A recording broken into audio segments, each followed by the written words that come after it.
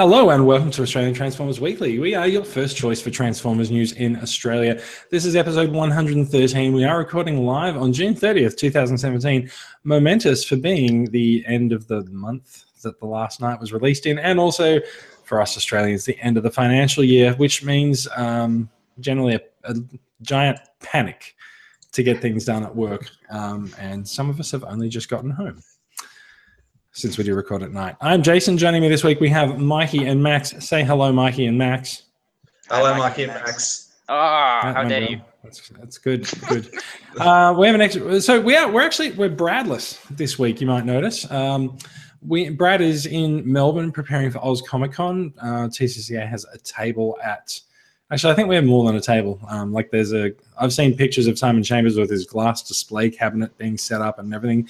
It looks like it's going to be a good weekend at Oz Comic Con. So, Brad has taken a leave pass. He's in a hotel room somewhere in Melbourne with his family. And so he's left the inmates to run the asylum, which means we've decided to bring in a special guest this week. Will Cook, say hello.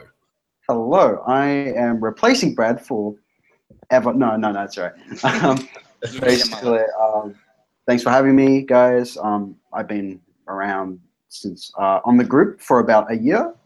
And it's been awesome. I liked it, and I guess thanks for having me, and all good. Yeah, excellent. So, Will, before we get into it, tell us a little bit about what you do. I'm an artist. Basically, I like to do. I'm inspired artist. Hopefully in the future, I would like to do animation and stuff, and I do cosplay as well. Mostly just Spider-Man, but I will branch out to other stuff and do other stuff like whatever comes around. I think I did like a Power Ranger once, and it's mostly Spider-Man's, and mostly that's it. Gave tips to Mike about doing a Black Mask cosplay, and next convention. Exactly. Basically, and been a fan for about 10 years. So yeah, he won a contest. Now this sounds oddly like you're a fan since the first movie came out. Yes. Yeah. So you're the one, I see. Yes, I'm the generation that was inspired by. Yeah, I was adopted by the Michael Bay movie. I was. Should I talk about it or how I got into it? You may talk about it. This is all being recorded and going out to the podcast, so don't need to ask questions. You can just do it. All good. I saw the first film when I was about 7 years old, and what happened? And when we first saw the first Transformers film, I guess I came a bit late. I went in when Bumblebee was chasing Sam, but I stuck through that. And when I really got into the what really happened was it was my first M film, so basically in America, M PG-13. It was just really like my first experience with like a whole big movie event and how the special effects were. And then I first saw my first transformation of Barricade, and I was freaked out, and I was like jump scared and all that, but I was really intrigued. And then I was just like, wow, this is amazing, with special effects and all that, and the lore is really cool. And what really sold me on the film, like the franchise in general, like comics and stuff and shows and games, were that Autobots land on Earth. And when we see the Autobots still transform, especially Optimus Prime, I was in awe, and I was just amazed how it looked, and I wanted to know more about everything lore. And I think the movies get a lot of flack, and I understand it, but for a new generation, it brought back the franchise more to life, and without the film, I wouldn't be in the franchise, and that's really it. I was inspired. Cool. So what kind of bots do you collect? I'm mostly a Chug guy, so I love Generations and stuff and all that. Have a few movie stuff. I do collect masterpieces, but only a select few, only like a select and not like an entire collection. I do have quite a few masterpieces, but just mostly the main lines and stuff, and I have my Transformers Prime collection, so that's just a side collection and stuff. And I used to collect animated, don't have any animated stuff anymore. Unicron trilogy stuff. I don't have that anymore. I need like a few, but just the main stuff basically. So yeah. So with the Unicron trilogy stuff, are you kicking yourself for getting rid of it since there's a few things in the last night that might be bringing some of that stuff back? Yeah, that you talk about the Cybertron, right? Primus. Sure. Yeah. I wasn't really. I'm not really. Mike big. is laughing because I'm trying to avoid spoilers, but sure. Yeah. Should we just spoil it? I don't mind.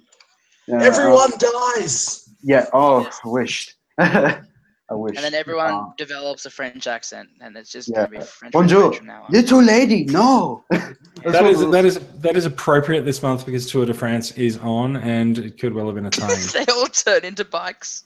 Yeah. Little lady. No.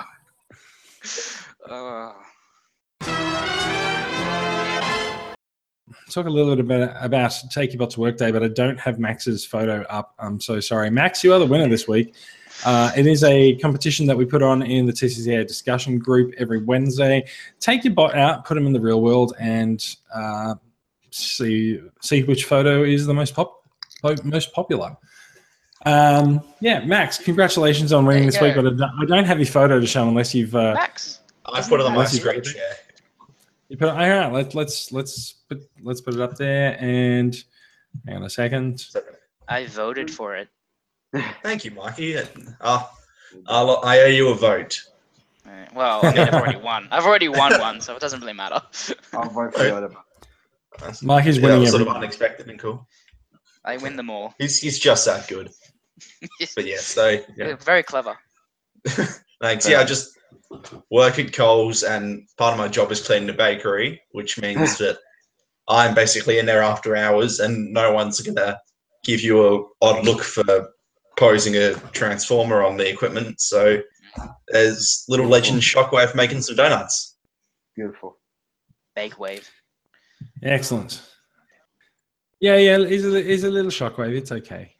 Yeah, he'll fall into the dough, and then you have little plastic pieces. It's like, what is this? It's like a shockwave hand, and a little kid would be choking it. Someone's eating a donut. There's just a shockwave hand. Oh, okay. It's a shock dough. That's a thing. We're going to move swiftly on and get to the news. Straight into news. Hasbro news. That will take us into some news. What news comes from via yonder? It's Masterpiece news time. There seems to be a spate of new masterpieces being revealed in the last few weeks. We've had Sunstreaker. We have the new version of Sideswipe with anime correct colors that everyone groaned when it was revealed, the second plus masterpiece. And this week we had the reveal of an interesting new pack of masterpiece figures, MP15 and 16E, which looks like it's going to be a combination pack with 4 cassettes in it. Yeah, interesting. So the new cassettes are Stripes, Night Stalker, Enemy, and Wing Thing. Not characters I would have expected to be getting masterpiece treatment quite about now. You can see the first main photo up here, which shows that actually I got to say it shows a rather attractive looking Rumble/Frenzy based figure where they've actually given him splashes of blue and splashes of red. I quite like it. There he is. I just want to say, Jason, when you say like, are you shocked by how it was coming out now and not when like it was new with the other cassette players? You know, Masterpiece has that kind of tendency. It's like for example with Sunstreaker, where it's like, why are you coming out now when Sideswipe came out like 3 or almost 4 years ago? Ages So it's always like, yeah, ages or something ago, right? So it's like, it's always inconsistent. Like sometimes like, oh, we're going to make a track for no reason. Or we're going to make this, but we're not going to put this specific, like this character or whatever. It's all weird, like how they present their masterpieces and stuff. It is pretty weird. There's been a discussion the last few weeks about how we're rumored to be getting a Blaster masterpiece, and the appearance of some cassettes with Autobot logos on them without an Autobot masterpiece figure to pair them up with would tend to lend a little bit of credence to that, but it still hasn't been revealed. And the interesting thing about this, it also Yeah. Night Stalker is just straight up a I can feel its name, Steel Jaw redeco. So, and so in this case, you would actually call him a pre-mold. Yes. So it is interesting that there are Autobot cassettes that are not. What are Blaster's main cassettes? Steel Jaw, Ramhorn, Eject and Rewind. Yep. So And these guys are Skydance and nowhere to be whatever. seen. So that's what I mean when I say they're odd choices for cassettes. The Decepticons are not sort of quite as well known either. So look, these are Takara Tomy Mall exclusives. They do like to play around a little bit with some perhaps more obscure figures for their exclusives, but they're quite nice looking anyway. It is nice to see some new cassette molds. And I'm not really. Yeah. Sometimes they just like with toys and stuff. For example, like you know how they do like G1 style Red Alert or like G1 styled colors of Sideswipe and stuff. Cartoon style. They're the plus series. Yeah, basically. They have to this is still Takara, and like they got to try to we still have this mold. We want to make money, so it's always like we just need to make money quicker now. We need to make something new, and people and fans will probably buy it. So it's always like squeeze every penny out of this. Yeah, squeeze it out. All the blood, whatever. Yeah. Yeah, these look cool. I mean, Wing Thing I think is really cool. Another way to get yourself a Rat Bat, which is nice. Enemy is actually I'm not sure if the character is a fuse of Rumble and Frenzy, but I know it is definitely supposed to be. He is basically Rumble and Frenzy as one, I believe. Is he supposed to be from like Headmasters or something? Yeah, I think. I don't know how it happened. I haven't seen Headmasters, but yeah, I think they're really cool repaints. But he's based off of an old Micro Change toy. Oh, okay. Yeah. And then here they put him out with the Encore Sound Blaster. And then I think, I'm not 100% sure, but I think they tried to give him that it's part Rumble, part Frenzy type thing. I'm not sure, but I think I heard it somewhere. Yeah, cool. It is much more of a clay than a red, and a more deeper blue than Rumble is. But yeah, no, cool. Yeah. So like the discussion about it's like Rumble or Frenzy. You want to combine it to both. There you go. Make everyone. So the question is he Rumble and Frenzy or Frenzy and Rumble? Roll that one around. Oh, Jason, why? Come on. Rumble, Frenzy and Rumble. Out. Frenzy and Rumble. Because Frenzy's red and Rumble's blue. Don't start. Yeah, no. Maybe he's frenemy. I'm sorry, what did you say? So, what did you say? Do you want to rescind that statement quickly? No. No, I can't. It's too easy.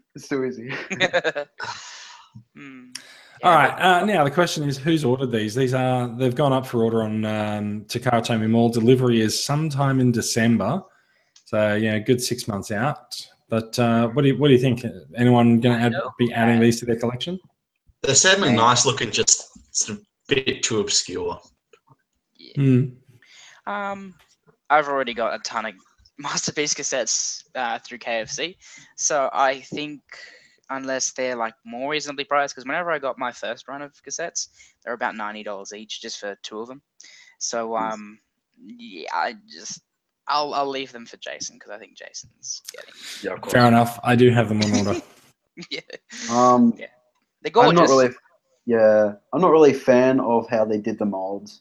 I'm not really. Because it's a bit I know there are a bit problems with how they, I think the joints always kind of broke. I heard from people, and it wasn't Yeah, I'm not really. It's a bit lengthy, I think, but it's because of the gimmick with the chest of Soundwave, or maybe Future Blaster. I don't know. I don't like this, to be honest. Not a fan. I do like the silver and the black though. It's a good color scheme. I'm actually the thing that stands out to me the most around looking at the picture of Night Stalker. I really hope it's just like a prototype issue or something. But the if you can see where my mouse is moving, there's no solid flat edge to the paint on the cassette design. So I'm really hoping that that's just a prototype thing. I think it's just especially considering how much I'm paying for this. It's so small, and it's like I had to get kind of like, you know, it's a factory as well who's probably like pumping these out, and it sucks. So it's like, oh, it's a bit sloppy, but it's like you have to like, it's kind of small details like how does it go? So it's like, you know, sort of that weird stuff. Yeah, I would expect better for the money. So we'll see. Yeah, I get what you mean. I'm not sure if I did point it out, but again, like we've got the most tiny bit of remolding on the Ravage repaint, and he has wings now. So, I mean, that's cool. Oh, sweet. I double checked. Is his eyes painted? Because I can't really tell. I think they're black. It looks like they're just like. No, that sucks. But I double checked because I was just like, I'm sure he didn't have these wings before. I went and looked at mine. I'm just like, yeah, okay. So yeah, I mean, good for them. But like, I kind of want my Ravage to have those. But whatever. What's his name again? The orange Ravage. What's his name? Stripes. To all the hardcore Stripe fans, here it is, the greatest. Must be Stripes. Congrats. Okay, we finally got it, guys. So Titans Return. We are now looking at proper releases for the Autobot and Decepticon clones, and so of course the one of each set. What are they called? Fastlane and Cloudbreaker.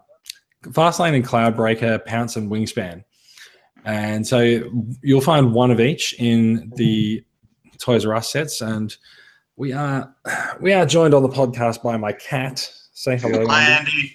Hi, Andy. He's just like, why have you picked me up, human? I want down. No up. Down, please.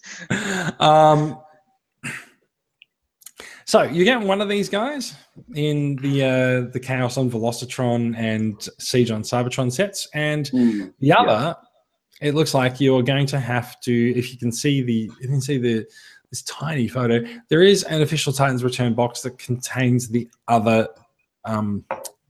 side of the pair. Yeah. So if you get that box and the two $150 sets from Toys R Us and Big Bad Toy Store, you can put these guys together for to complete their sets. So I don't think it's worth it. I don't think, unless you're a big chug guy, then go for it. You a big chug guy? I am a chug guy, but I select my stuff. So it's like sometimes I like this guy and this guy.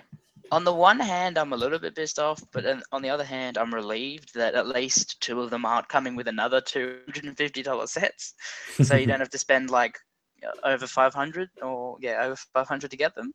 But on the other hand, I'm just like, consistency, like why? Do you have this one in there and then one in there, so you just have to hunt down essentially $300 worth of stuff, and like the sets you might. Look, to be fair, you do get more than just these four figures for your $300. Like it's it's not a bad deal, right? No, I guess, but they're pretty small. Like I don't want to say it. Yeah, but they fit for the clones, and I love the look of the two Fly guys because. So basically, like army building. So basically. No, if you've got a spare, couple hundred. Maybe. Yeah, maybe. Yeah, you'll get an army of one, but not the other. They just got all these other dudes over here, like 50 Optimus Primes. But they look like clones, and I'm actually really happy with how they look so alike, but yet they turn into different forms. Yeah, so I was just looking at the differences on them. You can see there's some slight differences on the outside of the legs where wheels and jet parts go, and on whatever's attached to their back. But the robot modes at first glance look identical. Exactly. And that's the gimmick, So I think it looks really good, and I think they're a really faithful update of those. Like really, I think they are. It's surprising just how G1 they are. Exactly. They're very like. I'm not going to pick them up, but I do admit they're very nice looking. And if I had the chance, if they release them like free in box sets, I get tongue-tied. Then it would. I will pick these up, but at the price and like what you get with it, I'll pass. So the photograph that shows the box, right? It's next to Titans Return Overlord. Now he's going to be a leader class, which I think means that if you're looking for this 2-pack, it's going to be a Voyager size. Yeah. Oh, if they put these out as like just the one Voyager set, that'd at a Voyager price. It's a Voyager set that contains the yet to be released pair of clones. Yep. So you get this. Yeah, that's what I'm saying. It's like if they end up putting it out at just alongside other Voyagers, that'd be a kind of a cool. So judging by this photo, that would be how they're going to put these guys out, because you can see a box next to Titan's Return Overlord, but you still have to buy the other box sets to get the others. Yeah. Oh well. Let's move on. I can sense the disappointment. So let's talk about Fans Toys. Because Fans Toys is usually, but listen to that groan, usually a fairly reliable source of things to cheer people up. Now, we are looking at coloured test shots of Fans Toys F-22 Coot, who is their Masterpiece style cup. I can hear moaning and groaning going on in the background. Who doesn't like it? I love it. No, I just love the name. It's great. Just the colors, dude. The colors are just really well. The colors just look. I don't know. It's just like it's really Takara, like new Takara Masterpiece style, but it's like it's just the colors just put me off. Like I get it, it's supposed to look really, just a bit more dark and a little bit more like you see that Perceptor right there, how he with the colors and stuff and how a bit more vibrant it shows. But this is just like screams just like out of a freaking a candy pack or something, and I'm not over it. I'm not really into it. Yeah. Oh, okay. I see the windshield. Yeah, so there's something interesting going on with the chest panel window thing, but no one's really sure what's going on with that. I don't know if that's a reference to a cartoon, or maybe it's a reference to something that we haven't seen in the Western versions. I might be maybe pulling it, but like maybe it might be a reference to like Spotlight Cup in IDW when he went on Kraven. Maybe his chest open. I don't know. I can't really remember or something. His Sinks doesn't ring a bell at all. Kind of looks like the Autobot symbol, the top of it, but yeah. Now, the most controversial part about this is surprisingly not his name, but I love it. It's great. It's the chest, the vertical division in the chest, which is quite a departure from the character design that we're all used to. But there is something to do with his transformation that actually plays into. And I think after a while, you don't really notice it when you look at these photos. But I will give it this. Just another seam in the Transformers toy. Exactly. I will give it this. It does have like in robot mode with the back. It does have like a really G1 toy look to it. Actually, if you don't, it kind of does with the back a little bit. It has that like shoulders. It does remind me of it. Yeah, and it does I'll give it that. Perfectly turn into a hospital bedroom slipper, so that's good. Nice. That's the best description of his vehicle mode is a bedroom slipper. He's a Cybertronian pickup truck, isn't he? AKA bedroom slipper. Just look at it. You put your foot in there. It's a bedroom slipper. You know? Yeah. By two, just rolling around. Yeah. They see you rolling. Put them on Metroplex or Fort Max. Always big easy rollout, man. Car mode. It looks good. It's exactly what it needs to be.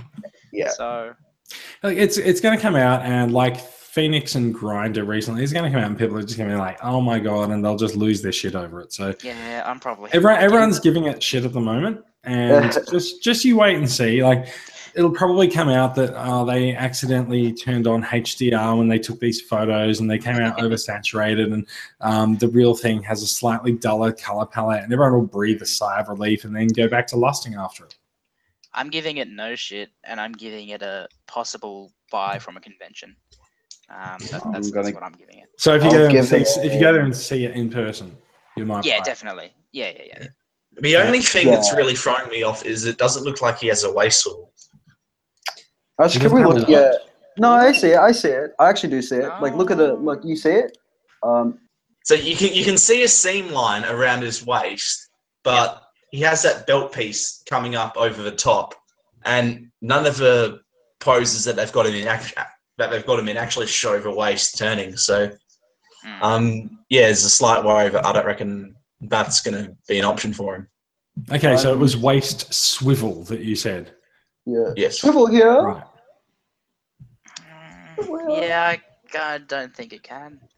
No, I can't swivel. If it doesn't swivel, in the great words of Joby the Hong, it's a disappointment. There you go.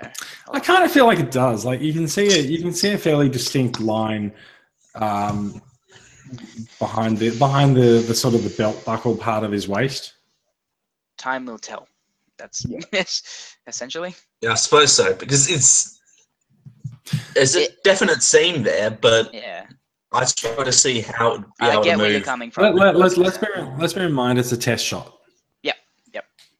Yes, so. Now, the other thing is you say time will tell, and time will tell, but we don't really know when this is going to come out, and so it might be 2025. Yeah, fair enough. Also, he comes with a sidecar for all those comic fans. So. Yep, Brad. Wreckers love. Yep, there it is, and he comes with a target master as well. He does. Beautiful. Yeah, that's nice. That's Beautiful. Very nice. So I'm going to say that Fans Toys FT22, and by the way, the numbers on Fans Toys are kind of funny now. Like no one really knows what order anything's going to come out in. FT22 Coot is going to get a solid maybe. Yeah, definitely. From the podcast. No. There's actually a bit of discussion about the height of the character in robot mode.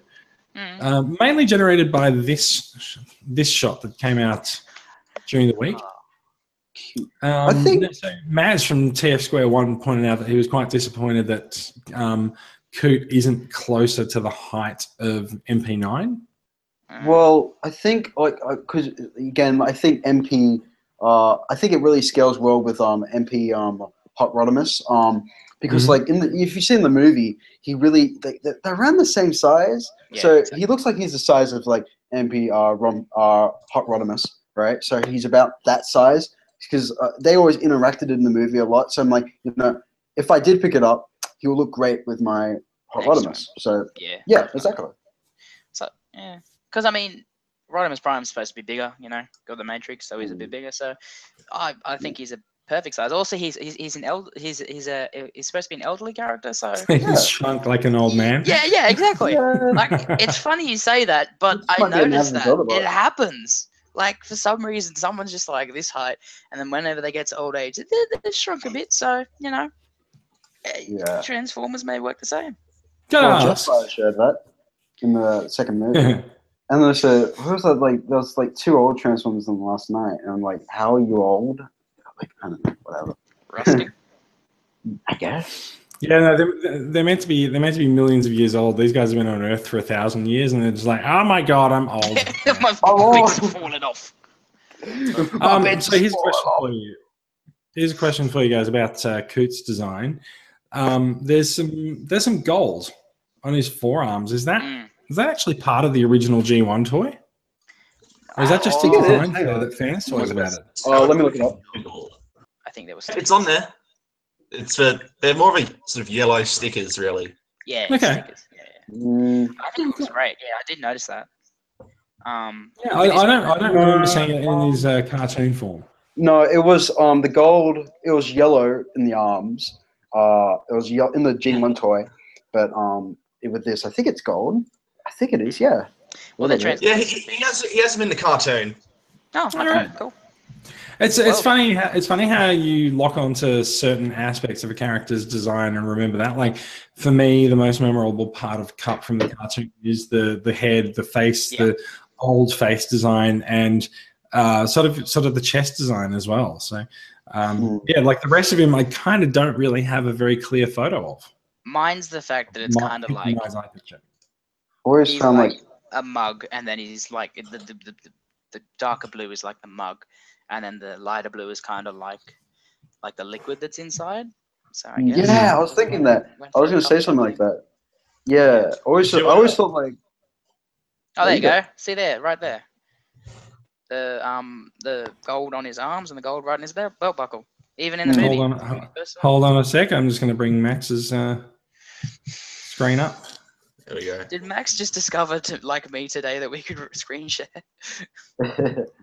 This is the first Possibly. time It's I heard also it. not working. There you go. Yeah, cool. There you go. There it is. Beautiful. That's it.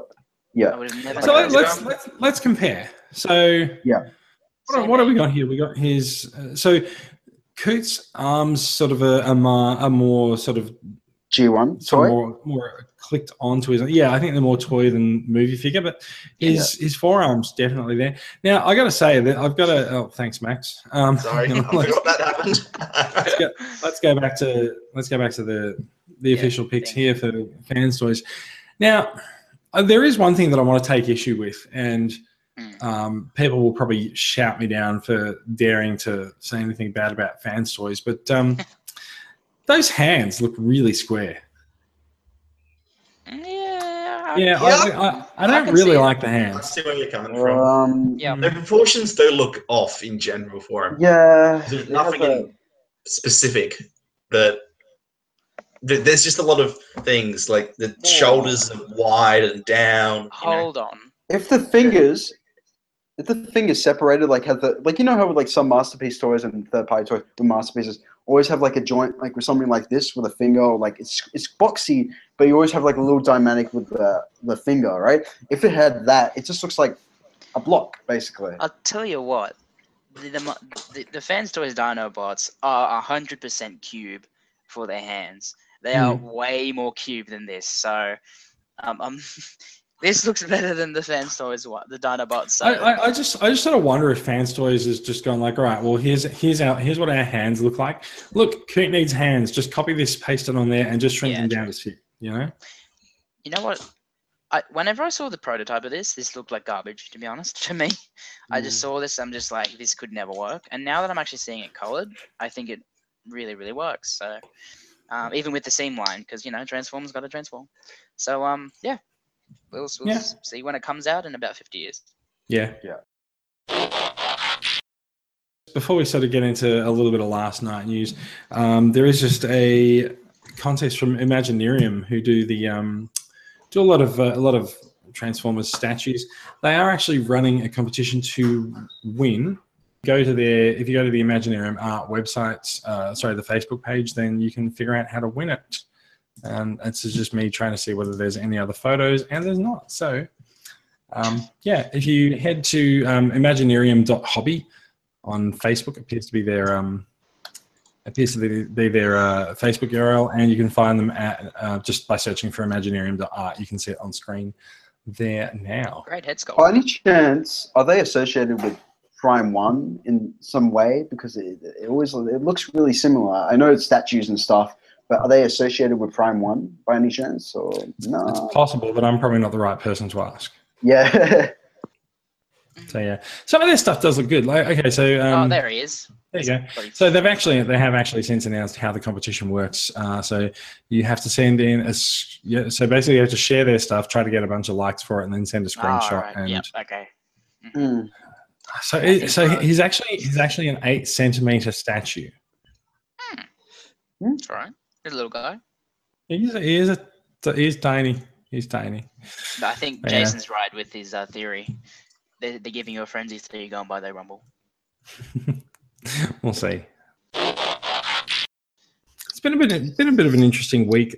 News has been up and down about whether The Last Night has been a huge success or a huge failure. There was an interesting piece that was published in the Daily Mail earlier in the week showing the movie's considered a bit of a flop. It's only opened with 69.1 million for domestic US take. That article was then later rewritten, and while the fact didn't change, the article's spin changed to Transformers: The Last Night slays everyone at the box office with a weekend take of 69.1 million. Turns out that they didn't actually have such a bad weekend. It just wasn't such a big weekend for everyone. And so Paramount says that it cost $217 million to make, and they've spent a lot of money marketing it. We know that it's opened big in China and made something like 120 million for its opening weekend. Sorry? Has its budget back? It got its entire budget back. Yes, it's reached about 300 million at the moment. Yep. So it's made its budget back, made a little bit more. Whether or not it's actually going to make it to the billion marks that we've seen from previous films, might have to wait for its home video and streaming releases. But yeah, we'll see how it goes. But it just goes to show that the numbers don't necessarily lie, but it's all about the spin that you put on them. Is that fair to say? Yeah. Yep. I think. Yeah. No, you go, Mike. So good. Oh, sorry. I don't know if it was a Digibash or something, but I saw. I mean, it's probably too early for it to be this, but it's a DVD box showing the box art of the DVD and Blu-ray case, and saying that there's going to be an extra 40 minutes of Transformers movie in there for you to watch.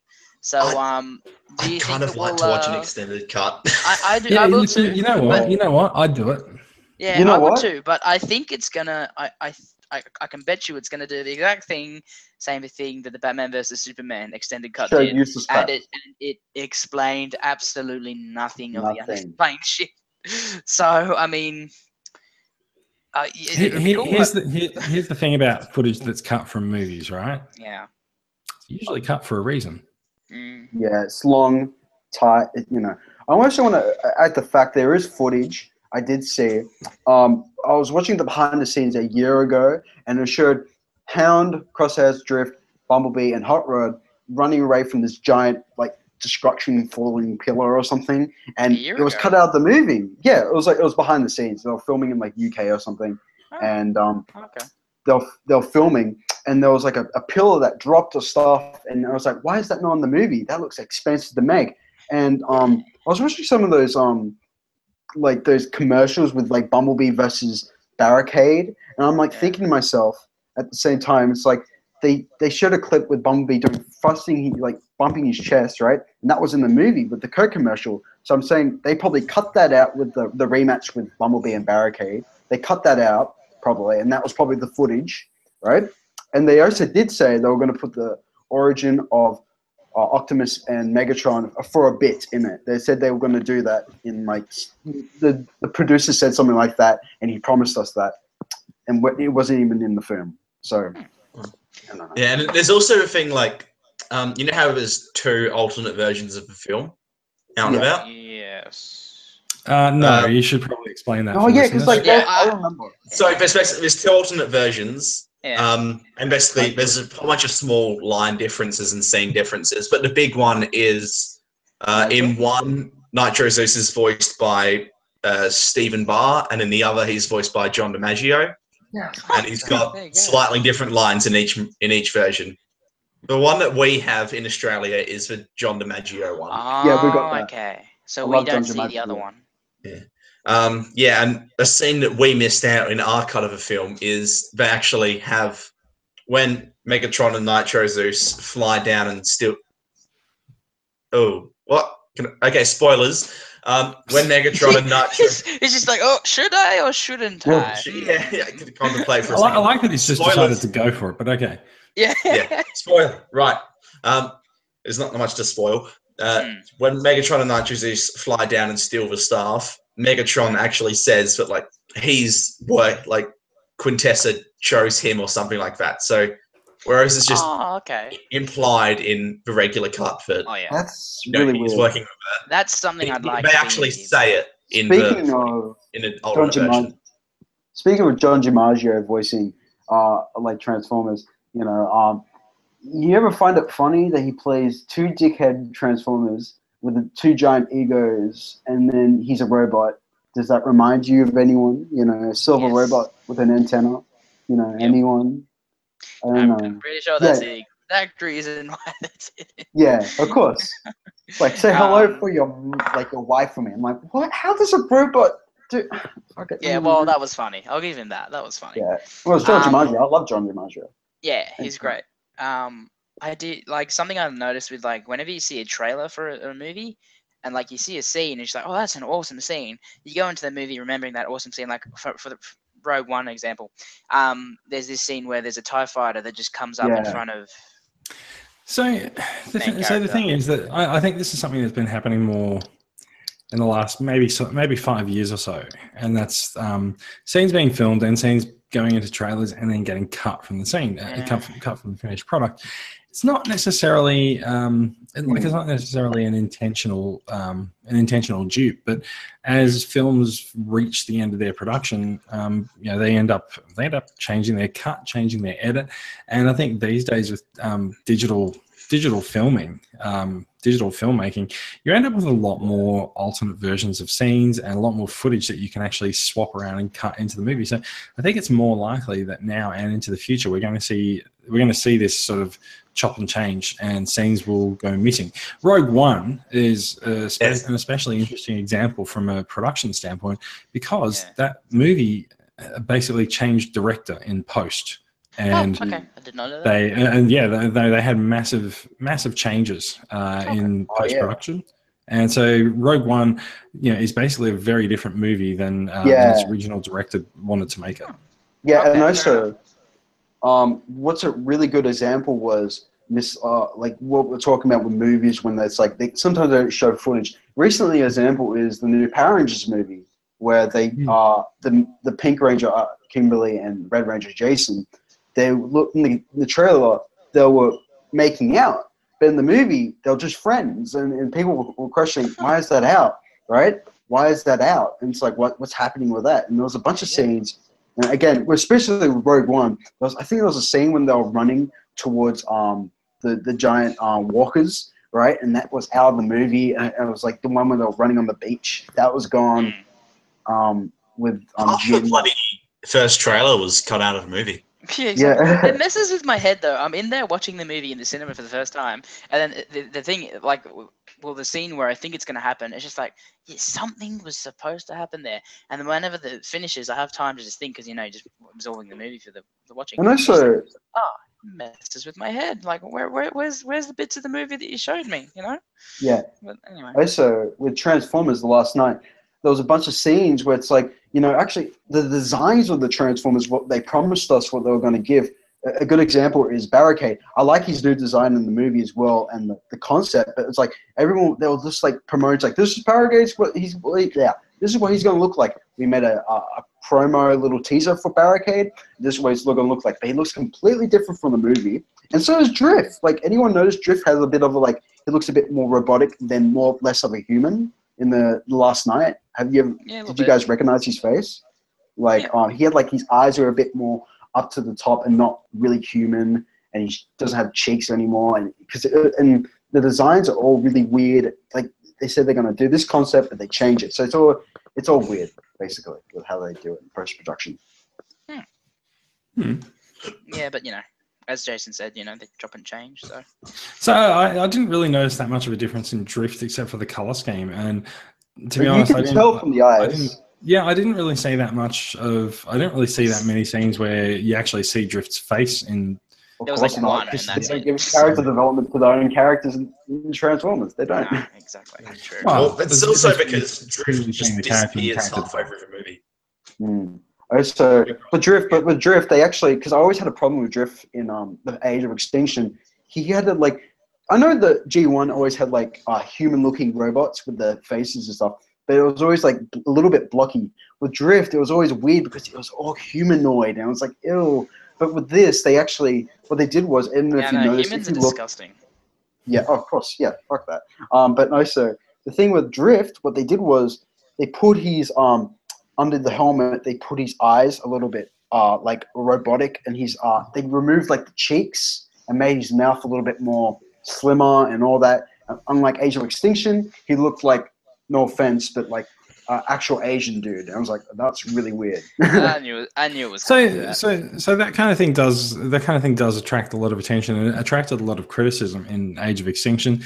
And I mean, the movies have actually long attracted criticism for racial stereotypes as well, Skids and Mudflap and Wheelie.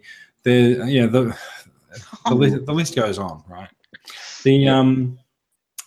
Is Wheelie a stereotype? Because I was just thinking it's just annoying little robot. Wheelie is definitely a stereotype. Is he Jewish or something?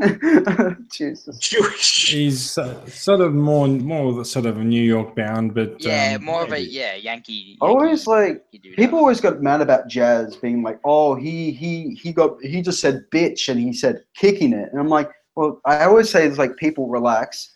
That's all he did, right? Second of all, Jazz. Yeah, exactly. And I say to people, it's like all he did was say is, "Bitch, I'm gonna be chilling here." Right?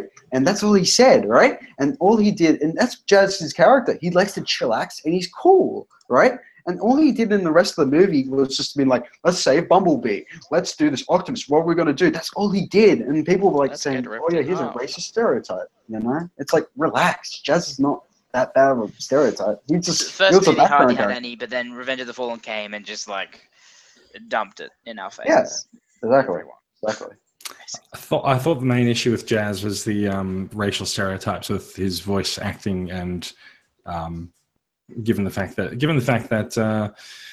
he is a giant robot and doesn't match those racial stereotypes.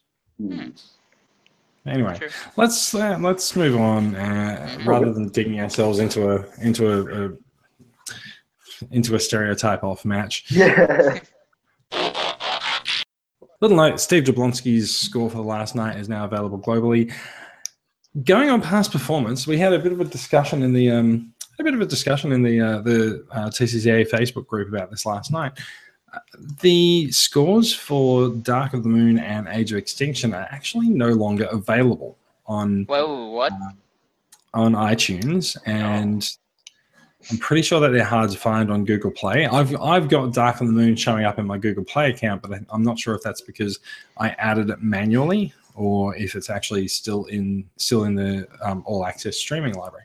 Now, there's a curious reason for this, and it is that it's a licensing thing, basically. And if it goes to 15,000 sales, then it gets taken down, because otherwise they need to pay extra royalties to pretty much everyone involved with the production of the score. And so you'll find that Transformers 1 and 2, their scores are basically the fees have been paid. So they're allowed to go beyond 15,000 unit sales, but 3 and 4 and probably 5, you can't do it. Okay. Yeah. They just get uploaded to YouTube anyway. I know, like, thievery is not, like, the best thing, but sometimes when, like, stuff like Age of Extinction and Dark of the Moon soundtrack, when they're getting taken off, like, some people just put it up or whatever. Like, some random uploader uploaded the original Autobots Return theme, and it got, like, over, like, 30 million views, I think. It's not even but so the thing is that I don't want to go to YouTube to listen to a soundtrack. I'd rather use it in my actual music player. Yeah, support. So, I found Dark of the Moon quite easily. When you say found, what have you been doing? And Age of Extinction. Are you finding them for purchase online, digitally, or are you just searching for? I just went into the iTunes store. Yep. Okay. So Dark of the Moon's there, but Age of Extinction you'll find is a 4-track EP. Yeah. Okay. Right. Yeah. So that's not the soundtrack. Maybe also the thing is that I bought them, so they might be there. That could also be why. Yes. That is probably it. Yeah. So I don't know. I can't tell you because I've bought them, but yeah, that's okay. Cool. I didn't. So that means it was fairly popular then. They've had 15,000. Yeah, it is very popular. The note. So there was a note from Steve Jablonski when Age of Extinction soundtrack was taken down, explaining why. And in the note, he says that a lot of soundtrack scores generally sell between sort of 8,000 to 10,000 copies, and so the limit for this extra level of compensation was set at 15,000 because they figured that not that many musical works are actually going to make it to that level. Turns out with digital distribution, things are more likely to make it to that level, and they did, and so they've taken it down. It's been unfortunate, but yeah. Back to the actual story. It is a 34-track soundtrack. It's 2 hours and 9 minutes long, and you can definitely find it on iTunes, Spotify, and Google Play Music. Yeah. And apparently Tidal as well. I'm going to download that one. How much is he? He is $16. Probably about that. I don't know. Yeah. I use Google Play Music All Access, so I don't know how much anything costs. Okay, well I'll tell you what he is on iTunes then. But I'm definitely downloading that because it's. Did you guys like the score for last night? Yeah. I thought it was the best one yet. I thought it was okay generally. It didn't have like, in terms of an actual song, it didn't really have one of those. But in terms of music and like dramatic moments, it was freaking. Yeah, I thought it was the best out of a lot. I think for Age of iTunes, Extinction it's is really good for anyone. Who's injured? I think Sorry, Age of for Extinction anyone had a else. really good soundtrack. Age of Extinction. Yeah. I mean, there's only 4 things, wasn't it? No, it was like there was No. like Lockdown's theme. There was the Autobots Reunite which was really amazing. Oh yeah, that one was awesome. Autobot Reunite has to be the best other than Arrival to Earth.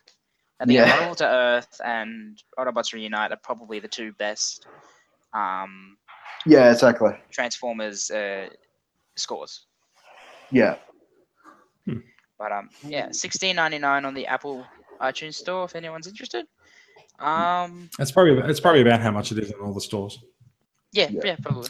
Yeah, cool. Buy it up before it goes and disappears. Before it disappears, yeah. Yeah. That is about the end of the news. Now, 2 of us have read this week's new Lost Light number 7, so we're going to talk a little bit about it in a spoiler-heavy fashion. So, if you are listening and if you're listening and you don't want to hear it, maybe jump about 5 minutes into the future. But one of the main features of the comic, this is very much a mop-up issue after the major 6-issue dissolution arc, and so you see a lot of the characters just sort of coming to terms with Megatron's departure, actually. And I think it's actually really interesting watching James Roberts online for the last few weeks since issue 6 came out and we lost Megatron to the Functionist universe. And it's been really interesting seeing a lot of the discussion where people have tried to sort of reconcile Megatron's actions and no, he's a bad guy, yeah, but he's a good guy, and he's a good guy that, you know, forgot to be a good guy and stuff. He's bitten his tongue very well because he would have known full well that he's already written all of those arguments. There's a fantastic discussion between Rodimus and Magnus about Megatron. I think with Megatron, if I could input with Megatron IDW specifically, I think I do like I love this character, like with IDW and Megatron, how he advanced him. It's like as an Autobot, I got used to the idea and I really love the idea. But with Autobots, like, you know, like in society, thinking like, for example, why is he an Autobot? Why can we not execute him? And that was like stuff for Starscream and stuff. I know what happened with Trials and stuff, but like, why we let it, like, this doesn't forgive him. He caused like Cybertronian civil war and everything, you know, and there was reasons and stuff. And, you know, of course, like the system of Cybertron and stuff, but at the same time, you know, it's like, he's done pretty messed up things, especially like all hail Megatron. Remember that? You know, he's killed billions, basically. Yeah, killed billions. Humans, and it's like humans and Transformers. Sometimes, like when I'm reading like Lost Light and stuff, I'm thinking to myself like, Megatron, I can't, like, I love you as a character, but I can't really, like, as a reader myself, I can't forgive you because you killed billions and you darn goofed. You know, you can redeem yourself, but what, like, you know, you darn goofed. I think the interesting thing there is that so part of the discussion in this issue is that Rodimus and Magnus, or Minimus Ambus, are talking about how they got used to having him around, they got comfortable having him around, and they got punished for it because they faced a mutiny from half the crew of the ship who kicked them off the ship and said, no, what you're doing is not actually right. So I think the voice of the reader is actually very much there, and your distrust of Megatron, because ever since issue 30 or so of More Than Meets the Eye, when Megatron's turned up on the ship, you're just basically waiting for the other shoe to drop. And the big surprise is that the other shoe never in fact dropped. And Megatron himself is now off in a different universe. There's a lot of anger and there's a lot of frustration from the remaining members of the crew as to why that is and why he was allowed to basically escape his punishment and stay in that universe. We the readers know that it was an accident. It wasn't actually Megatron's fault. So when we do meet up with the character again down the road, and it's good to move him off the board for a little while, when we do meet up with him down the road, it's going to be a really interesting reunite. I did not know that. It was not his fault. That's interesting. Did you read the issue, Mikey? I don't. I read up to a point and I'm just like, can't be bothered. So it was not Megatron. So look, it was not Megatron's fault. Terminus. Thanks. Okay. So it's not Megatron's fault. With what? The correct location was transmitted, and Roberts has clarified this. The correct location for the teleporter was transmitted to Terminus, and Terminus didn't give it to Megatron. Okay. So Terminus is the reason that Megatron is still in the Functionist universe, and it's not Megatron's fault. And Megatron tried his best to get back to them. So Terminus is the big evil. And Not necessarily. There's not necessarily a big evil in this. He's a good guy, and like he's basically done an immoral thing and said, "Yeah, I'm going to keep Megatron from facing justice." Yeah. But he's also put him in a position where he's going to do a lot more good. Okay. And Terminus hasn't been established as an evil character at all. Strict. So far, what we've seen is that he's a lot of Megatron's initial influence for being a good character. Oh, okay. So, Cool. Yeah, I don't think he's going to really serve as a villain of sorts. Okay, righto. Fair enough. So look, I think the discussion over what's ended up happening to Megatron it's worth a longer discussion, and that's why I think actually one of the reasons why I quite welcome this issue. There's a very, very harsh review of it on at least one website that I've seen, and I enjoyed reading. That review's wrong. Yeah, this is probably my favorite issue so far. I really enjoyed it. I do think that there's a certain. I take the point. So we're talking about Rack's interview at T-Formers, RAC. So the issue is that Lost Light and More Than Meets the Eye, they do tend to sort of they corral you into a certain way of thinking about something, and then the next issue they just sort of resolve it. And it's very much the same problem that you have with something like 24. When you watch 24, you get to the end of every episode, and seemingly the only interesting stuff that happens in the 24 universe happens in the last 5 minutes of the hour to get you to watch the next episode. So there'll just be people driving around and doing something, and then there'll be a firefight 5 minutes from the end, and you're never sure who's survived. So when you get to the start of the next episode, it's just like, oh, phew, that bullet missed me. That's really good.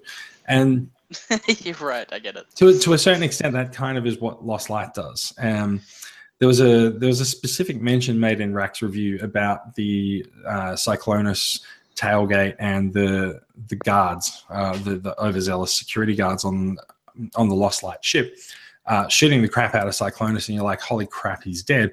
And the next issue, it's like, no, he's fine. And so you do sort of get these cop-outs. No, well, yeah. So they're not cop-outs; they're fake-outs, where you as the audience and the reader are led to believe something, and especially the opposite is true.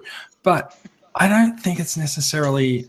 I don't really see it as a bad thing. It's kind of part of playing with the audience, and we know that Roberts loves to play with the audience.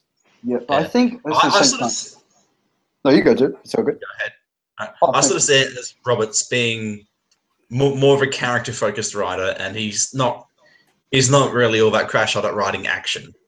He's not the sort of writer where you pick up Lost Light and you're like, awesome, it's going to be a big fight in here. I'm going to be engaged. There's going to be explosions and what have you.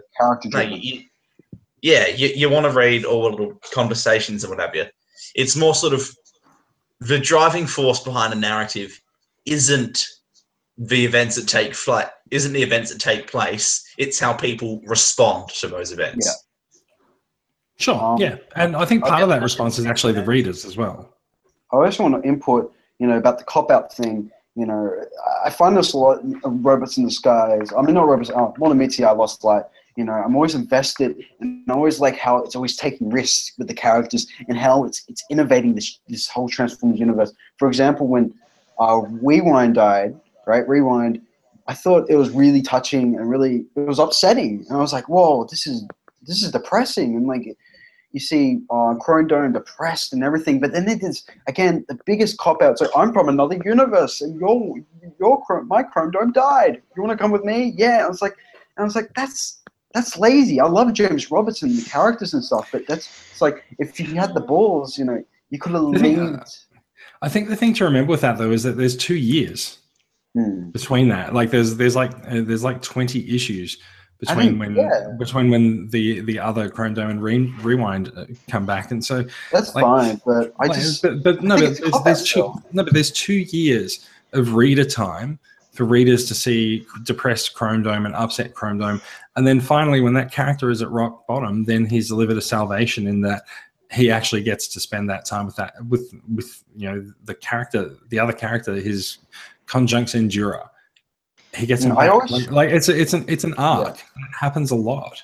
I always find paint ejected into Rewind's colors. Yeah, definitely. That's what I always thought. It's just like, hey guys, let's just slap some paint on this dude and problem solved. Like, just blur your eyes a little bit. But the thing about it is the thing it does a character, for example, I'm going to bring up something like Batman. When he lost someone, his parents or stuff. I'm sorry to bring up a stereotype. Spoilers. That's the thing. Oh, jeez. How dare you? No one knows that. Oh, my God, Martha. That's it. Martha. Oh, God. I can speak now. No, but, the thing about it is it helps the character. For example, if Chrome Dome had to, appreciate, again, he was depressed and stuff, but you have to remember he could probably moved on, learn from what he's done, experience and stuff and whatever. He lost someone. But that's just life, and he has to move on, right? And he told him, I think in the message, it's like when he told him, "I love you, Chrome Dome," right? It says, "I'll be fine, move on, take care of the crew and the blah blah blah and all that," right?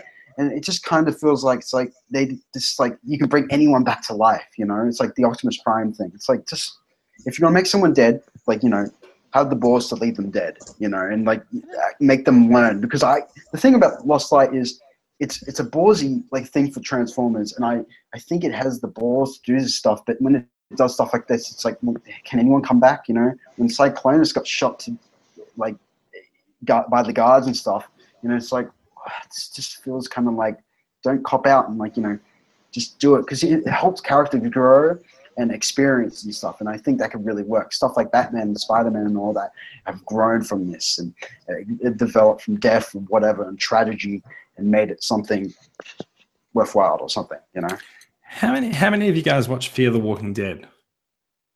No. I don't watch Walking. I watched the first season of Walking Dead. So I got halfway through the second. Boom. So I want to talk about something in relation to what you were saying. So in the second episode of the third season of Fear the Walking Dead, the major lead character for the last 2 seasons is killed off before the opening credits. Now, we're in spoiler territory already, so whatever. Yeah, I don't watch it. And so the showrunners have said that the rest of the season is going to, it's going to be a major effect on the rest of the characters, and they're going to watch, and see how that plays out on those characters for the rest of the season and see what happens. But it was such a sudden thing, and the actor has a job on the next Avatar movie, so they had to write him out basically as soon as he got that. Oh, that's happening. Yeah. Oh, yeah. When is that going to happen? Never. You might have to ask Fans Toys. But I think the story. I think the story and the drama and how characters react to and relate to loss is an interesting one, and that's to bring it back to what's going on in this issue of Lost Light.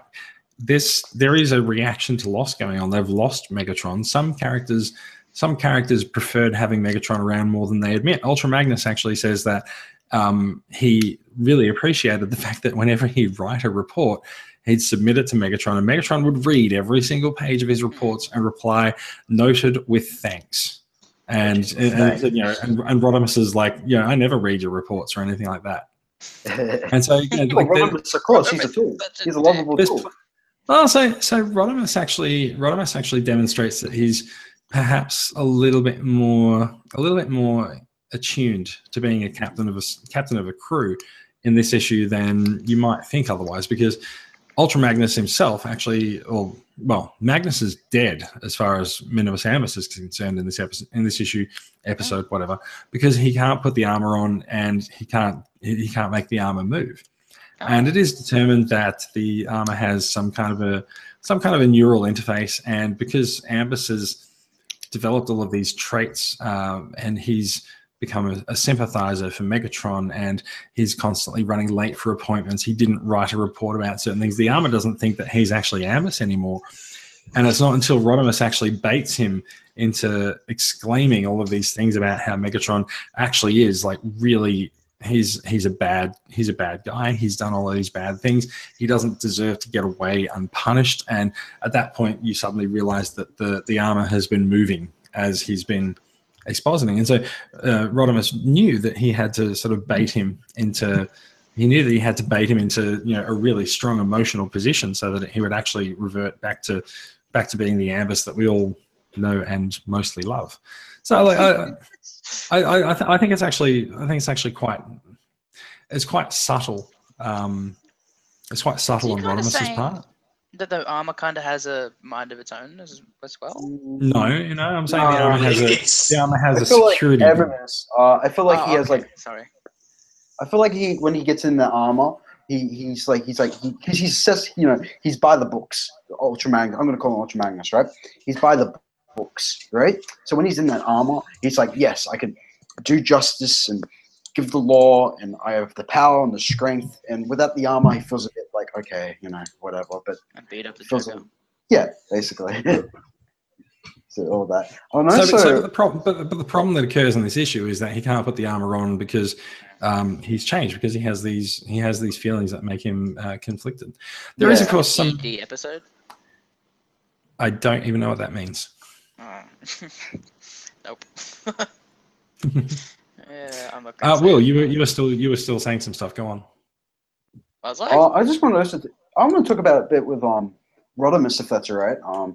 Rodimus always found, like, people call him sometimes like, you're selfish and you're self-absorbed, but always found that, like, he was always like, at one point, I found that, like, that's his own uniqueness. It's like, he's more outgoing, and he's like, yeah, I'm a leader, and he's actually proud of it. But there's a point in the comic, I think it was Dark Cybertron, where Rodimus was like, when Optimus was like walking with him or something, and he's like, Optimus, I don't know what to do. What should I do? And he's like, I don't know. You figure it out. And he's like, wait, you're not going to give me a big giant speech that you always freaking do? It's like, no, figure it out yourself.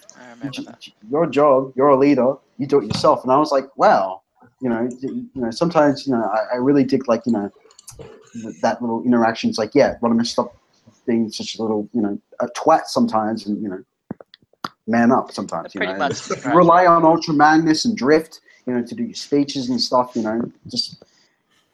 Rodimus. I think that was actually one of the points where Optimus hadn't really decided to come back as Optimus yet, because he was still Orion Pax at that point as well, and so he didn't want the mantle of leadership. And so when Rodimus asked him for some advice about it, his advice was basically, look, I don't have any advice for you because I'm not in that role. But yeah, no, look, I think there's definitely something there, in that there's a growth in Rodimus's stature in leadership in this issue, and yeah, I really quite appreciate it. So there's a point. I'm just looking through the so after Magnus realizes what has happened and that his armor's working again, he storms out of the room. He's like, I'm going to write a massive report about the state of the ship. And and Drift says to Rodimus, like, what just happened? And he says, like, and Rodimus just goes straight up and says, Ultra Magnus can't deal in shades of grey. He needs absolutes. It's black or white or nothing. Straight up. You can't say that Rodimus doesn't know his 2IC. Yeah. Yeah. Anyway, look, there's plenty of stuff to discuss. There's also some stuff that's going on with Tailgate as well in this issue, which is either heartbreaking or interesting. But Tailgate and Cyclonus break up, and Tailgate accepts an offer from who's the doctor that's still on Necroworld? Is it Kaput? What? Kaput? Is it Kaput, Max? What a name. Kaput. Sorry, what? So the doctor who remains on Necroworld is Kaput. And yes. In fact, he is kaput now. So he tried a radiation therapy treatment on Tailgate for 6 months, buried him underground, and 6 months later, it turns out that Fangry has turned on kaput and killed him, and is taking revenge on Tailgate, and keeps him buried underground for however many millions of years, which we all know that Tailgate is actually already been underground for that many millions of years underneath an Autobot shuttle launch site from back when the war began. So could be an interesting way for the character to bow out for a while, going out the way he came in. I never put my life in the hands of someone called kaput. Kaput. I get it. Kaput. I'll put my trust in you. Kaput. Okay, no. And then you're dead. Pretty dead. Yeah. Max. I lie. Max, you look like you're urgently looking through the issue trying to find this stuff. No, my window just crashed. So, but yeah, it was sort of. It's like if it was a character death, you could look at it and be, oh, okay, this is unrealistic. This isn't something that's going to hold very long. But going with sort of what's happened to Tailgate, you feel like it's something it's going to have long-term implications.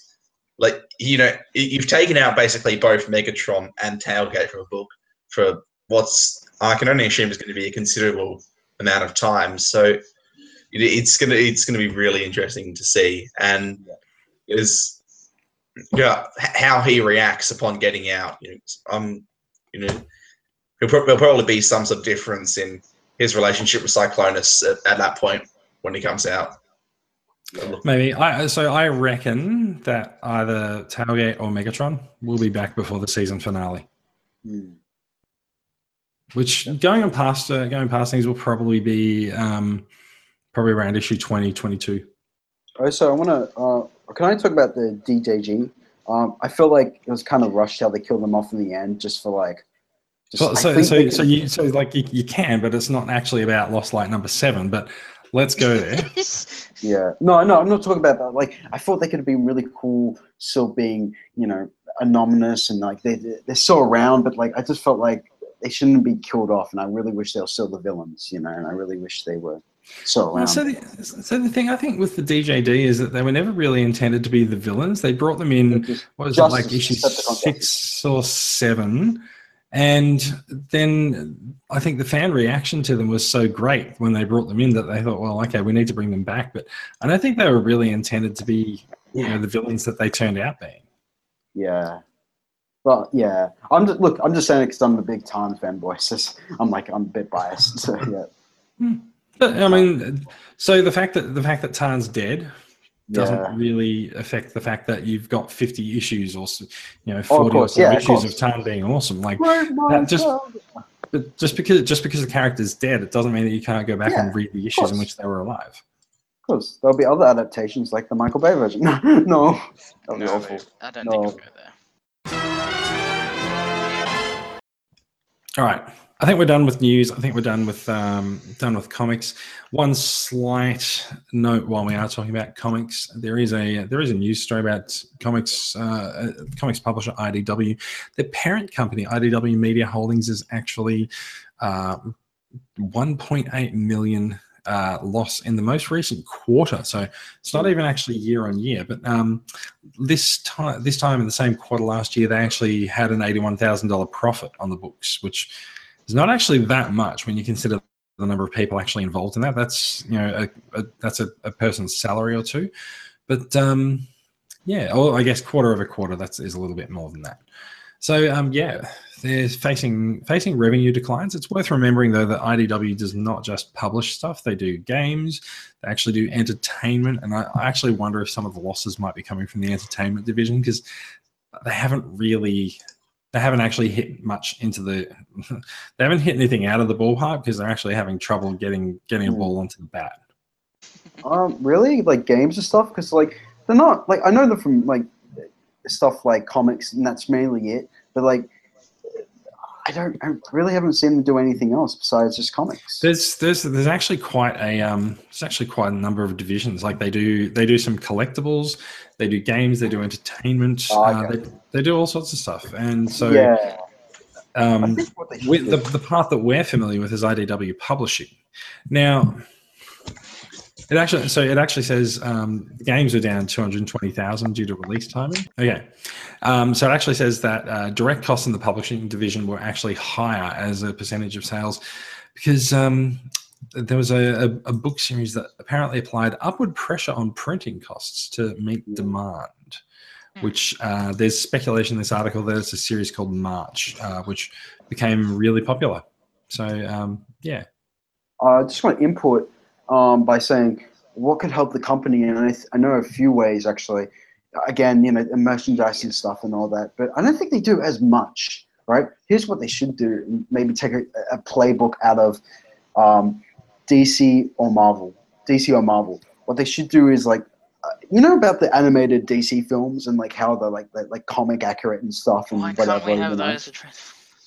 Yeah, I could see something for like. The Ninja Turtle franchise, the G.I. Joe, and the Transformers getting animated straight to DVD or like digital movies. And it could really help them in the long run because you can get all this, attention from the comic books. And then it's like, wow, this is the universe and the adaptation's really cool.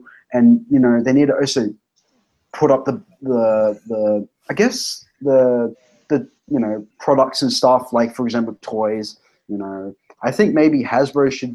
I'm not really helping IDW with the Transformers as much because like they're doing different waves and stuff, and maybe it might be not be doing that well or whatever. But I think they need to maybe invest more into just, again, games, animated movies, maybe cartoons or stuff. Just stuff that will involve their company, like a lot of things like Marvel and DC does. Not if it's anything like Machine Hammers, then.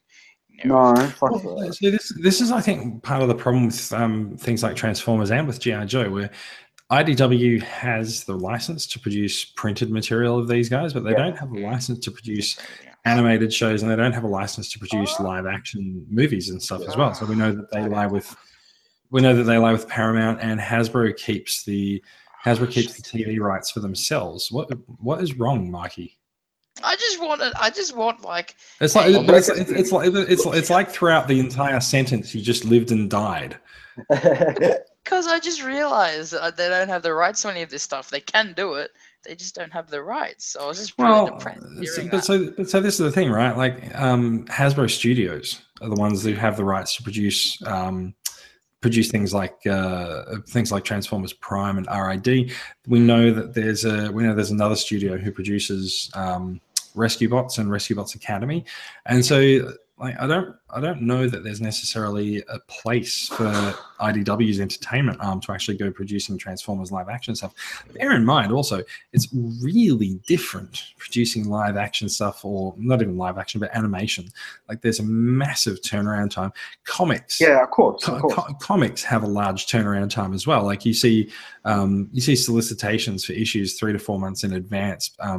It's based on this very old model where they put solicitations out and they try to encourage direct sales through comic book stores. And so there is a lead time on comics production, but like for an animated series, it's usually like 12 to 18 months in advance. You need to get your production line in order. I actually think it's pretty amazing that Netflix has got seasons of Voltron turning around in about 10 months. Very quick, yeah. Yeah. But the thing about I think it's also worth noting that we did have something that sort of akin to what you're talking about. It was called Combiner Wars, and it sucked. I know. No, it really wasn't. That was just something that should have never. Combiner Wars never happened. It's okay. No, Go never. on. Yeah, that's why it's deleted. It didn't happen. What I want to say about it is the thing I also forgot to mention. The reason why I think DC Comics can make, like, for example, an animated movie, like, for example, Flashpoint and stuff, and the new 52 movies or whatever, right? For example, I think they partner with Warner Brothers and like the comics and stuff, so they get, they can do whatever they want. With IDW, I forgot to mention that I don't think they really partner with anyone besides themselves. They only get the licenses, but they're not partnered with like a studio. Yeah, but they don't own the IP. But the thing I also want the thing I also want to mention is when you say it's like, oh, it's very expensive. It is like animation is a beast. It's hard. It's very difficult and etc.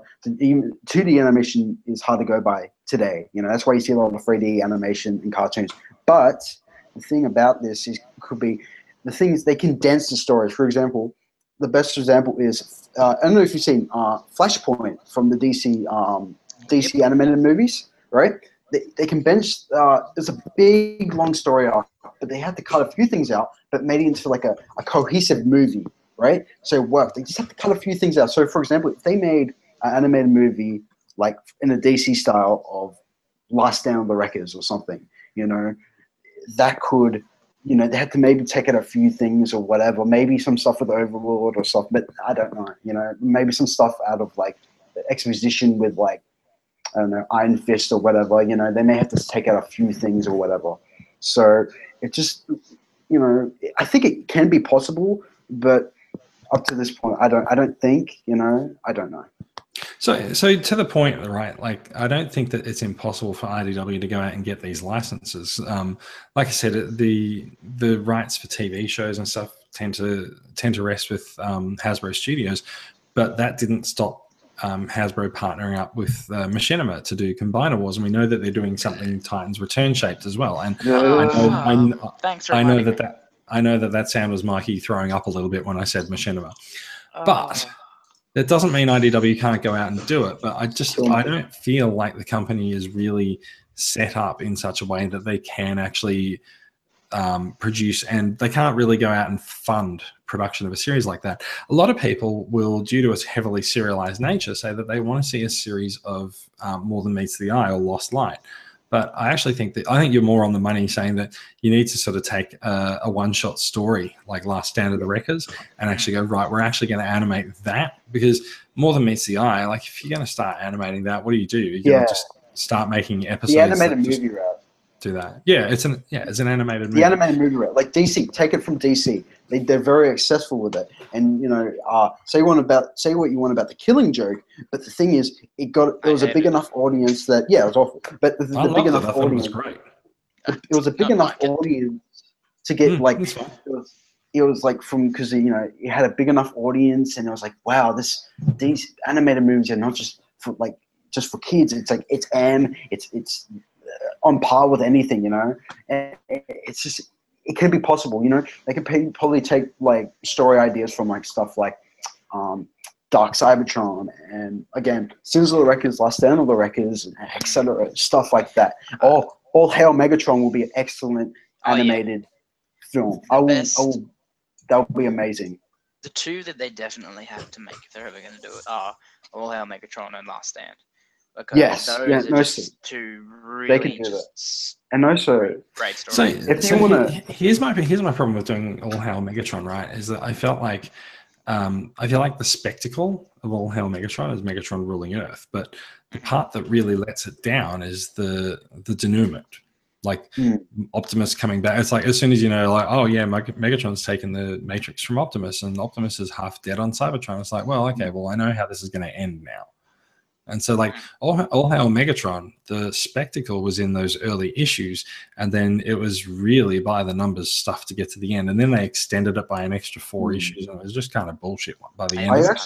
I think they could, with some of the DC animated movies, they do sometimes change from the source material. Sometimes they put this character in instead of this character, right? So they could actually maybe adjust the story a bit. But what I could see with something like All Hail Megatron, right? It's simple. It's very simple enough that, you know, here's the thing. It's mature. It's animated, so it'll probably be in the G1 style. So you'll get the audience. Thirdly, right? It'll be an eye catcher because it's like Megatron 1, and you can advertise it like that, and people will be like, whoa, you know. And then it's simple enough. Yeah, of course, the Autobots will win in the end because that's what happens. You know, they teamed up with the Wreckers, right? But the thing is, right?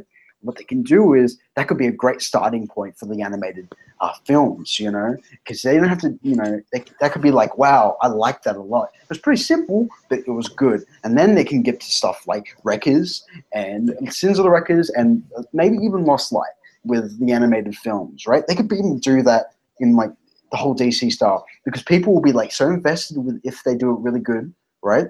With oh hey, on Megatron, if they could do that, right? It could. People will be invested and they want to get into they want to get into the comics. They will get more into the franchise and everything, and it would be a win-win in some ways. You know, I think it could work.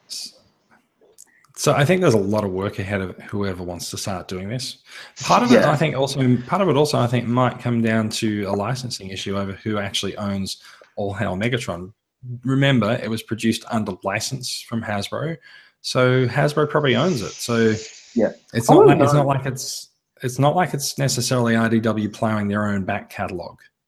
Can I also ask this question? For example, like original characters made for this show, for example, like Lockdown and Animated, right? Was an original character in that show specifically, right? And the Knights of Cybertron were in the IDW comics, right? Do they just like take the characters and don't even tell? For example, when they took Lockdown and put him in the fourth Transformers movie, did they tell J.K. Wyatt, or it's like, no, we just took him. Sorry, it's like we just took him. It's like we didn't tell you. Like it doesn't matter. They're in different universes. Most of the time, we had a discussion over maintenance of trademarks and use of characters a few episodes ago on the podcast, and like they just don't give the credit for like that. Well, it's not. Why do creators need warning? I mean, like they've created this under license. Hasbro owns it, lock, stock, and barrel. They can do whatever they want with it. Yeah, I was just wondering, it's like, do they get notice or whatever? Because I'm wondering. Yeah, for example, yeah. Who knows? But it's not important. Like it's just this character exists, and it's not even necessarily that the people who wrote the comic even came up with the character or the TV show. Like someone from Hasbro might have gone, "Hey, we've got this character. We want you to use it." Like we don't really know where the inception of that character came from. Yep. Who's got new stuff? Mikey, you've got new stuff. One for me and one for a certain other person. So I recently decided that I'm going to try and get all the Masterpiece lines. So yes. No, good luck. No.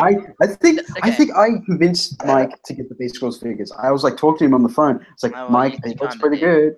Yeah, and I was like, as in not like getting all the Diaclone stuff. Like I don't think I'll be able to do that, or like just like the cartoon accurate. Anyway, I got Cheetah, whatever they want to call him. Is he? Oh, sweet. And yeah, he's really cool. Some people have been saying they've had problems with like paint chipping, and I think I happened once and then never happened again. So, he's got a lot of nice detail. All the like chrome blue is super nice. He's got his gut blaster and his butt blaster, so that's really nice. Yeah. Right. So very and you know they go into the cheetah mode, and you kind of have to have them to make the cheetah mode. And yeah, exactly. So constipation you have and pretty much, yeah. He's pretty much he's gonna get constipated from shooting his gut. Both guns are gonna be spewing not ammo. Let's just say that. Yeah. There's some cool heads and faces and all that type of stuff, and the cheetah mode's actually really posable and actually holds together. What about the whiskers? Yeah. Like, did they get on jangled? They're fine. Because I remember you telling me about them. Yeah, they got a little bit misshapen or anything, but I really, really have. I didn't think I'd actually enjoy this guy that much, and I've actually really definitely ended up enjoying him quite a bit. And yeah, he's basically like they took him straight out of the cartoon, because basically they did. That's what he looks like. And for Mr. Jason, he said if you go into Toys R Us and you see this guy, pick him up for me. I didn't know that it'd be this price, and I actually texted him and said, hey, this deluxe class figure is $40, and I didn't hear from him. It was just like, he said pick it up, so I picked it up for him. So this is the deluxe class Megatron from the Lost Man. And The Last Human Knight. the last what it should human be. night, yeah. Yeah, The Last Human Knight. Just Marky Mark looking- and the Brady Bunch. Marky movie. Mark and the Transformer Bunch. Yeah. Just looking at it through the packaging, because it's his and I can't open it. I Gotta it watch look- out. Yeah. It looks really crisp. It looks like all the paintwork. I can't show it really that well because it's in the thing, but all of the paintwork looks really, really well done. The head is epic, little head, but it's really quite cool. Alright. It's got Cybertronian on the guns, and Gorgeous on yeah, mine. I think Jason will really enjoy it because it looks like a really good figure, and I think you'll struggle to get it anywhere for under 40. Yeah, because it's only at Toys R Us, right? As soon as they slap that big old Toys R Us exclusive on it, I'm sorry. Yeah. It's a license to print money. eBay Exactly. scalpers, bro. I know. No, Anyway, I wouldn't necessarily say it's a scalping thing. Like it's just, Yeah. people are going to buy it and they'll resell it. If you buy it at $40, then you're going to pay fees when you purchase it when you sell it on eBay. Let's not jump the gun and accuse people of scalping because that happens enough everywhere. yeah, no. But yeah, I think you'll enjoy him, Jason. He looks quite good. I do plan to. You know what else I'm enjoying? This guy. Oh, There he is. Oh, yay. Nice. Since we've had a good chat about Mastermind Creations, we've had a good chat about Lost Light, but, whatever. So yeah, Mastermind Creations Calidus. He's the MMC version of course, Rodimus of the Lost Light, the More Than Meets the Eye incarnation. He's accurate enough. There's a few things that I have a few misgivings of. Like you can see, he's got this his arms sit a long way out from his body, and like it looks a little bit odd when you sort of look at it and consider how far out his arms are. But it does mean that he gets to sort of he can move. He's got quite a large array of movement around there. It's just max. I'm gonna have to. Love me some armpit joints. It's a nice figure. It looks great. I think MMC is amazing. But the thing is, I'm gonna wait to that SXS version of Hot Rodimus because I think that version looks more comic book accurate. I don't know about the quality, but I think you got a valid point. Like I feel like there's some stuff in there. However, I trust MMC more than I trust SXS. Yeah, exactly. So I was gonna wait for a review. But like we've only seen like 2 photographs of it, and so I'll take the one that's actually on the market. And also, that he's going to fit in with the other MMC bots that you've got already. So that makes sense. I'm gonna. What's putting me off with the MMC one? Because I was gonna buy it last week, but I was like, I'm gonna wait for the other version to get a review. Right?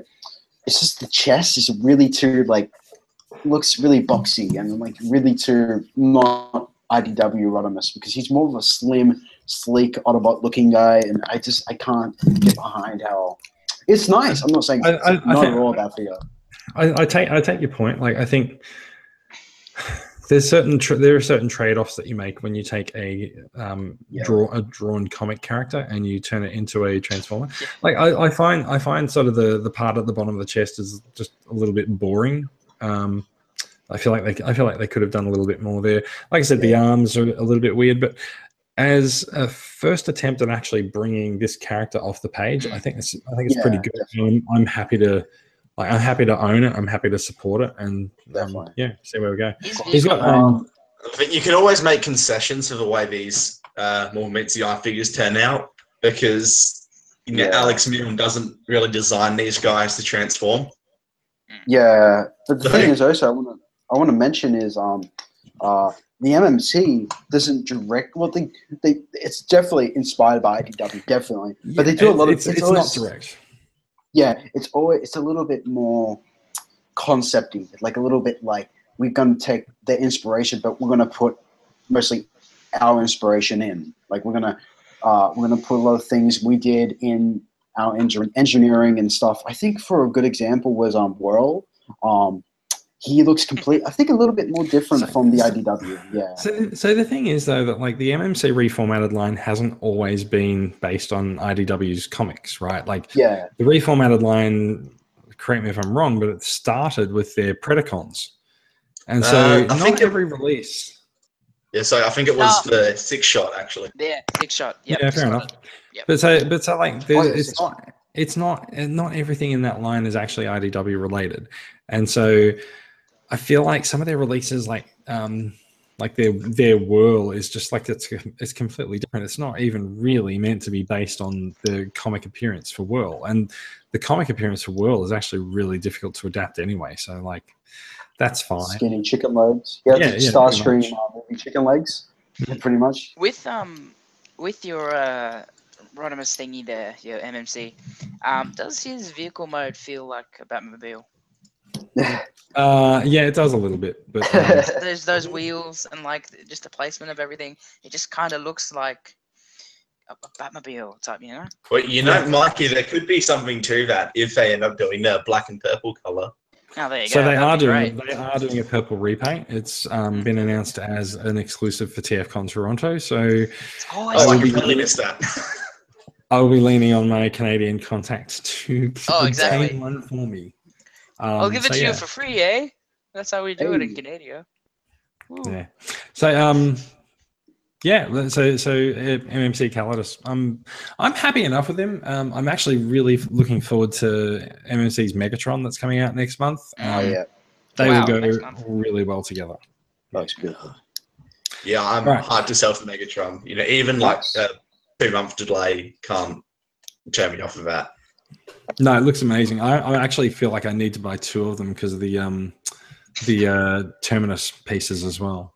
Because you're well, I mean, I've got a mate getting his delivered to my house, so you know, I could just pretend that it never showed up. It delivered. It never showed up. I don't know what happened to it. Yeah, fair enough. Does his name rhyme with hay? Yeah, that one. Yeah, there you go. Well, make sure to throw it at him. What does Max got? I got Sweet Full. So I have that too sometimes. Yes. Well, we haven't really had you. We haven't spoken much about your collection. We spoke a little bit about your collecting habits. Now, because we haven't had you on to talk about stuff before, let's talk about what some of your latest acquisitions are, and maybe what's the pride of your collection. My pride. I gotta I have to say my chugs look all good together because it looks like a page out of like something from an IDW poster or something because it's all colorful and vibrant, and I'm always like displaying them in weird ways because I'm always like not happy with it, but I like it, but like always where should it go because I'm always like fiddling with them, but you know it's always really fun and I always like displaying them. The chugs because it's for me like you know what Marvel Legends are? They're the Marvel Legends of Transformers, if you ask me. Well, they pretty much are. They pretty much do occupy that point in the line. Like that's what Generations is for. Yeah, exactly. So, what have you got? What have you gotten recently? Yeah, what have you got this week? What I got? I have recently. I was debating on the MP Sunstreaker. I was heavily debating that because I really wanted the MP Sunstreaker for my Land Ball. Heavily debating that. So I was like, oh, I like Sun Surge, but I don't like this about MP, the version. I don't like this and I don't like that with both versions. But I overall decided, because I think it looks good with the aesthetic next to Land Ball, I will just get Sun Surge. And he was a good price. But overall, I think he's not here yet. But I will be happy when I get him. I'm pretty sure. I know, Jason, you said something about he broke or something with the complex transformation. But but I'm looking forward to getting. Yeah, it's a part that broke, but like the figure still looks good. But exactly. I just can't abide the complexity of Bad Cube anymore. And yeah, exactly. I get what you mean. What else? But if you stick it in bot mode and put it up on a shelf, you're fine.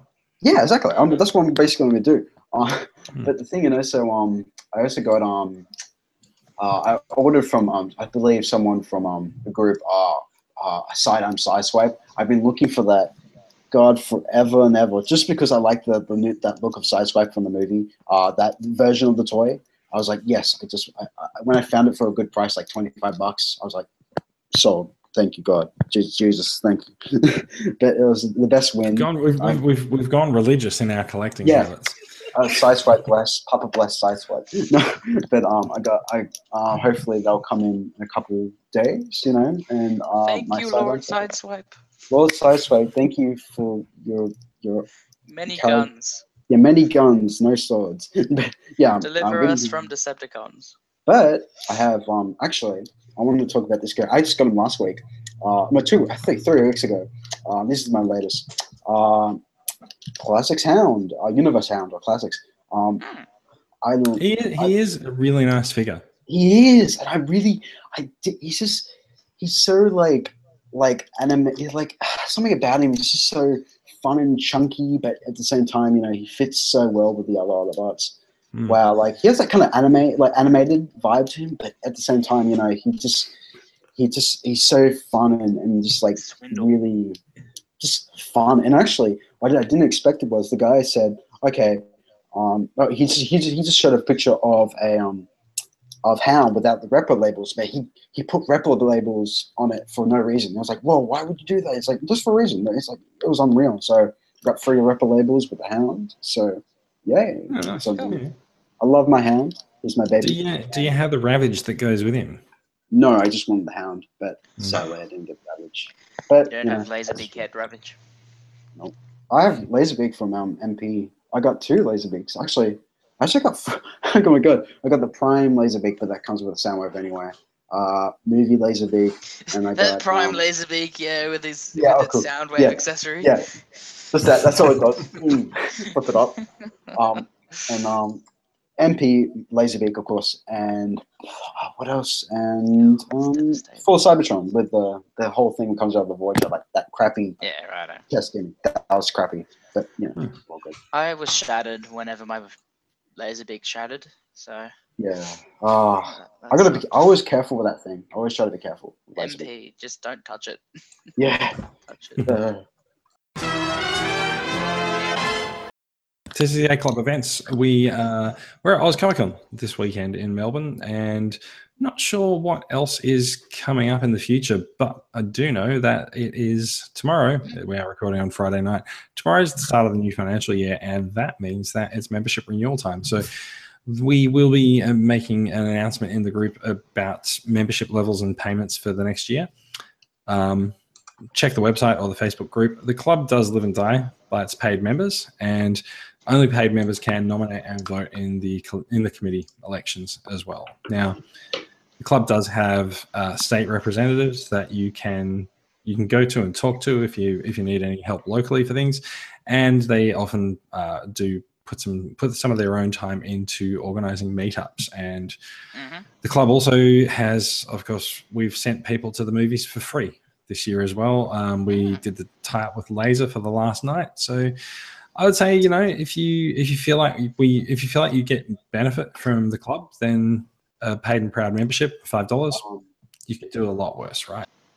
Collectomania is on this Sunday, so yeah. So I know Joel has a table at Collectomania. If you are the one person who's actually watching us live, because it is practically midnight, then you can find us. You can find Mikey and I at Collectomania on Sunday, at the very least, and you'll see me clutching my wallet very carefully and trying not to spend any money on anything. Oh Lord! Except the $40 for a deluxe figure. Yeah, well, that's fine. I got 50. Yeah, that's why he's not spending more money. A little mini con, I don't know. Because he can't afford to. Why? That is the worst decision they've ever had to make. Anyway. Okay, guys, thank you for listening. Thank you for being on. Will, thank you for joining us. Thank you, guys. Appreciate it. Australian Transformers Weekly is produced by Transformers Collectors Club Australia. You can find the TCCA website at transformerscca.com. Find the podcast on iTunes, TuneIn Radio, and your favorite podcatcher. And you also find the RSS feed in the show notes if you want to subscribe to it yourself. We'll be back next week recording live on Friday nights. We'll hear from Brad and the wash up from Comic-Con. I say wash up. It sounds like something major is going to happen. Nova. We're going to sit there and greet Transformers fans all day long. So this is what usually happens at conventions. So we'll hear from Brad about how Oz Comic Con went, and we'll catch up with all the news and reviews and info and feelings, thoughts, and thought opinions from the world of Transformers. So it's goodbye from me and goodbye from the rest of you guys. See you guys. Take care. Catch you later.